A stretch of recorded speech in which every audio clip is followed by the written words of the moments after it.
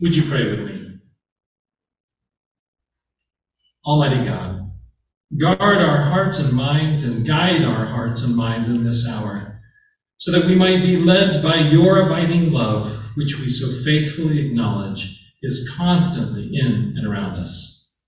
Amen.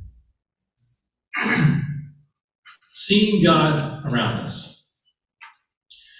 A fascinating art form that I discovered several years ago is the autostereogram. Has anybody heard of that or seen that? Yeah. This is an art concept that was developed over a long period of time, dating back to the 1830s, and became very popular in the 1990s with the publication of this book titled Magic Eye, A New Way of Looking at the World. This book contains several autostereograms, images that are broken into, they broke lots of best-selling lists and was eventually published in 25 languages, that book was. Now, autostereograms are two-dimensional images that create the illusion of a three-dimensional scene. At first glance, the pictures look like arbitrary arrangements of shapes and colors. But if you carefully look at the picture in a unique way, by relaxing your gaze and focusing your eyes beyond the picture, a three-dimensional shape will suddenly come into focus. The three-dimensional image is there, but you can only see it if you look at the picture in this special way. Anyone who stares at the picture normally, like any other regular image, won't be able to see the three-dimensional image hidden inside. Only those who look in the unique way will be able to see it. This is somewhat similar to the message that Jesus gave his disciples in today's passage. The scripture read a moment ago from chapter 14 of the Gospel of John was Jesus' response to a question from one of his disciples. Jesus had told them earlier in verse 19 that, quote, "In a little while the world will no longer see me, but you will see me. Because I live, you also will live."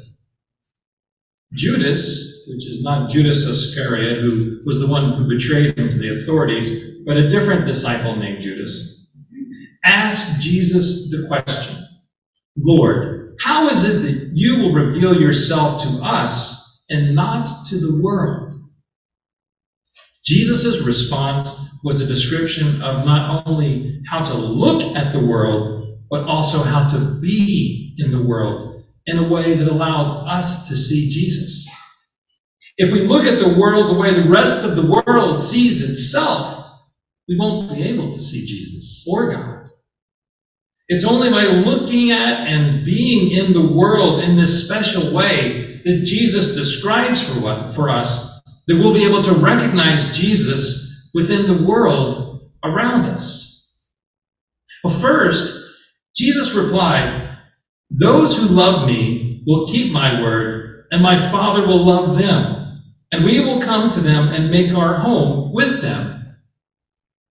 Jesus told his disciples that those who love him will be loved by God, and that Jesus and God would abide with them.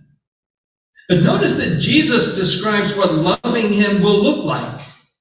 It's more than reflecting on cherished memories or retreating to private experiences. It's recognized by what one does, keeping Christ's word, which is following the teachings and commandments that Jesus had given them while they were together.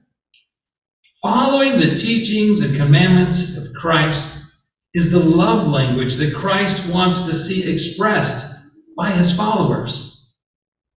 In general, Jesus taught that the foundations of all God's teachings and commandments could be summarized as loving the Lord our God with all our heart, all our soul, all our mind, and all our strength, and loving our neighbor as ourselves. When our daily lives revolve around fulfilling these guidelines, we are expressing our love for Jesus. And when that happens, Jesus explained that God will also love us and abide with us along with Jesus. This is the basis for recognizing and experiencing the presence of Christ in our lives. Keeping the word of Christ, which is the same as keeping the word of God. Jesus went further, clarifying the importance of keeping his word. He also said that whoever does not keep his word does not love him. And this is notable because it removes an ambiguous option. I mean, by only saying that those who love me will keep my word, you could consider the option of being one of those who love him but choose not to keep his word, as if those who keep his word is just a subset of those who love him. This might be like claiming to love Jesus while also living a life with hatred and animosity towards others, such as people with different political views or different racial backgrounds. But by specifically saying, whoever does not love me does not keep my word, Jesus suggests that we can recognize where the world may be blind to Jesus' presence by noticing where Jesus' teachings are being ignored. But it's important to also remember that we are not talking strictly about following religious rules, or that a person's momentary failure to follow a teaching of Jesus would characterize the life of that person as one of hating Christ. Jesus consistently taught against dogmatic obedience towards religious rules. And he periodically broke a lot of those rules himself.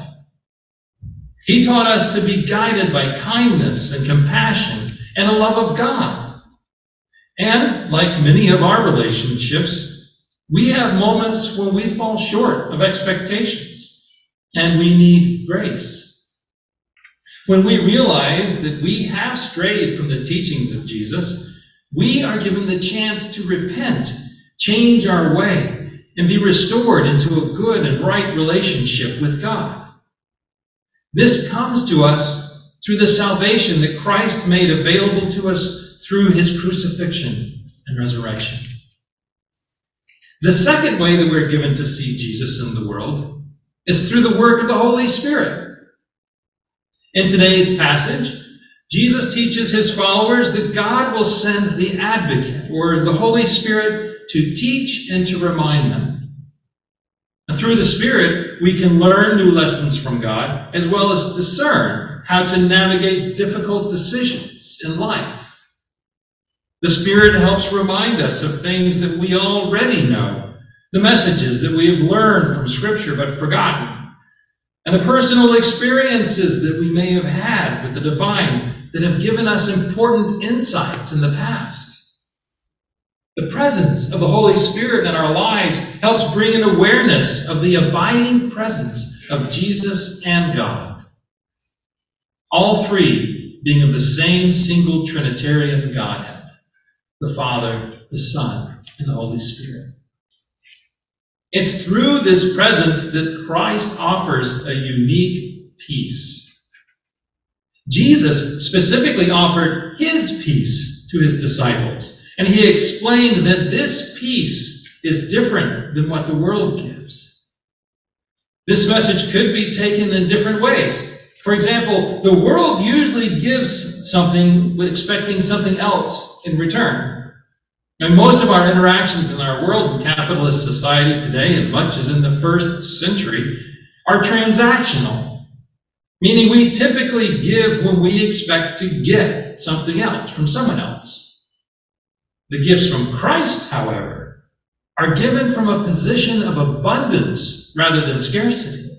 So nothing is required in return for the gifts from Christ. Not only that, but the gifts that we get from Christ, such as grace and salvation, exceed in value relative to anything that we could possibly give. We freely receive these priceless gifts from God, although we are neither required nor expected to provide anything in compensation for them.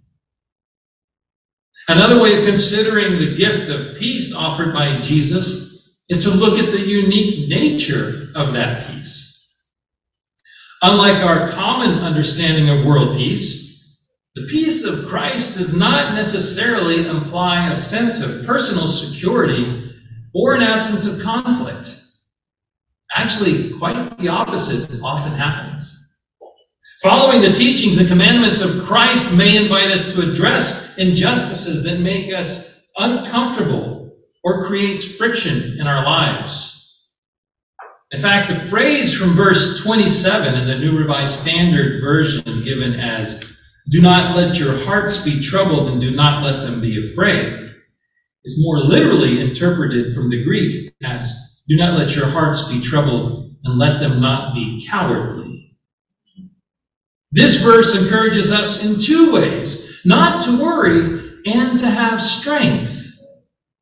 There is a peace that comes from Christ, but it comes not through the absence of conflict, but through the love and joy that accompanies Christ when he abides with us.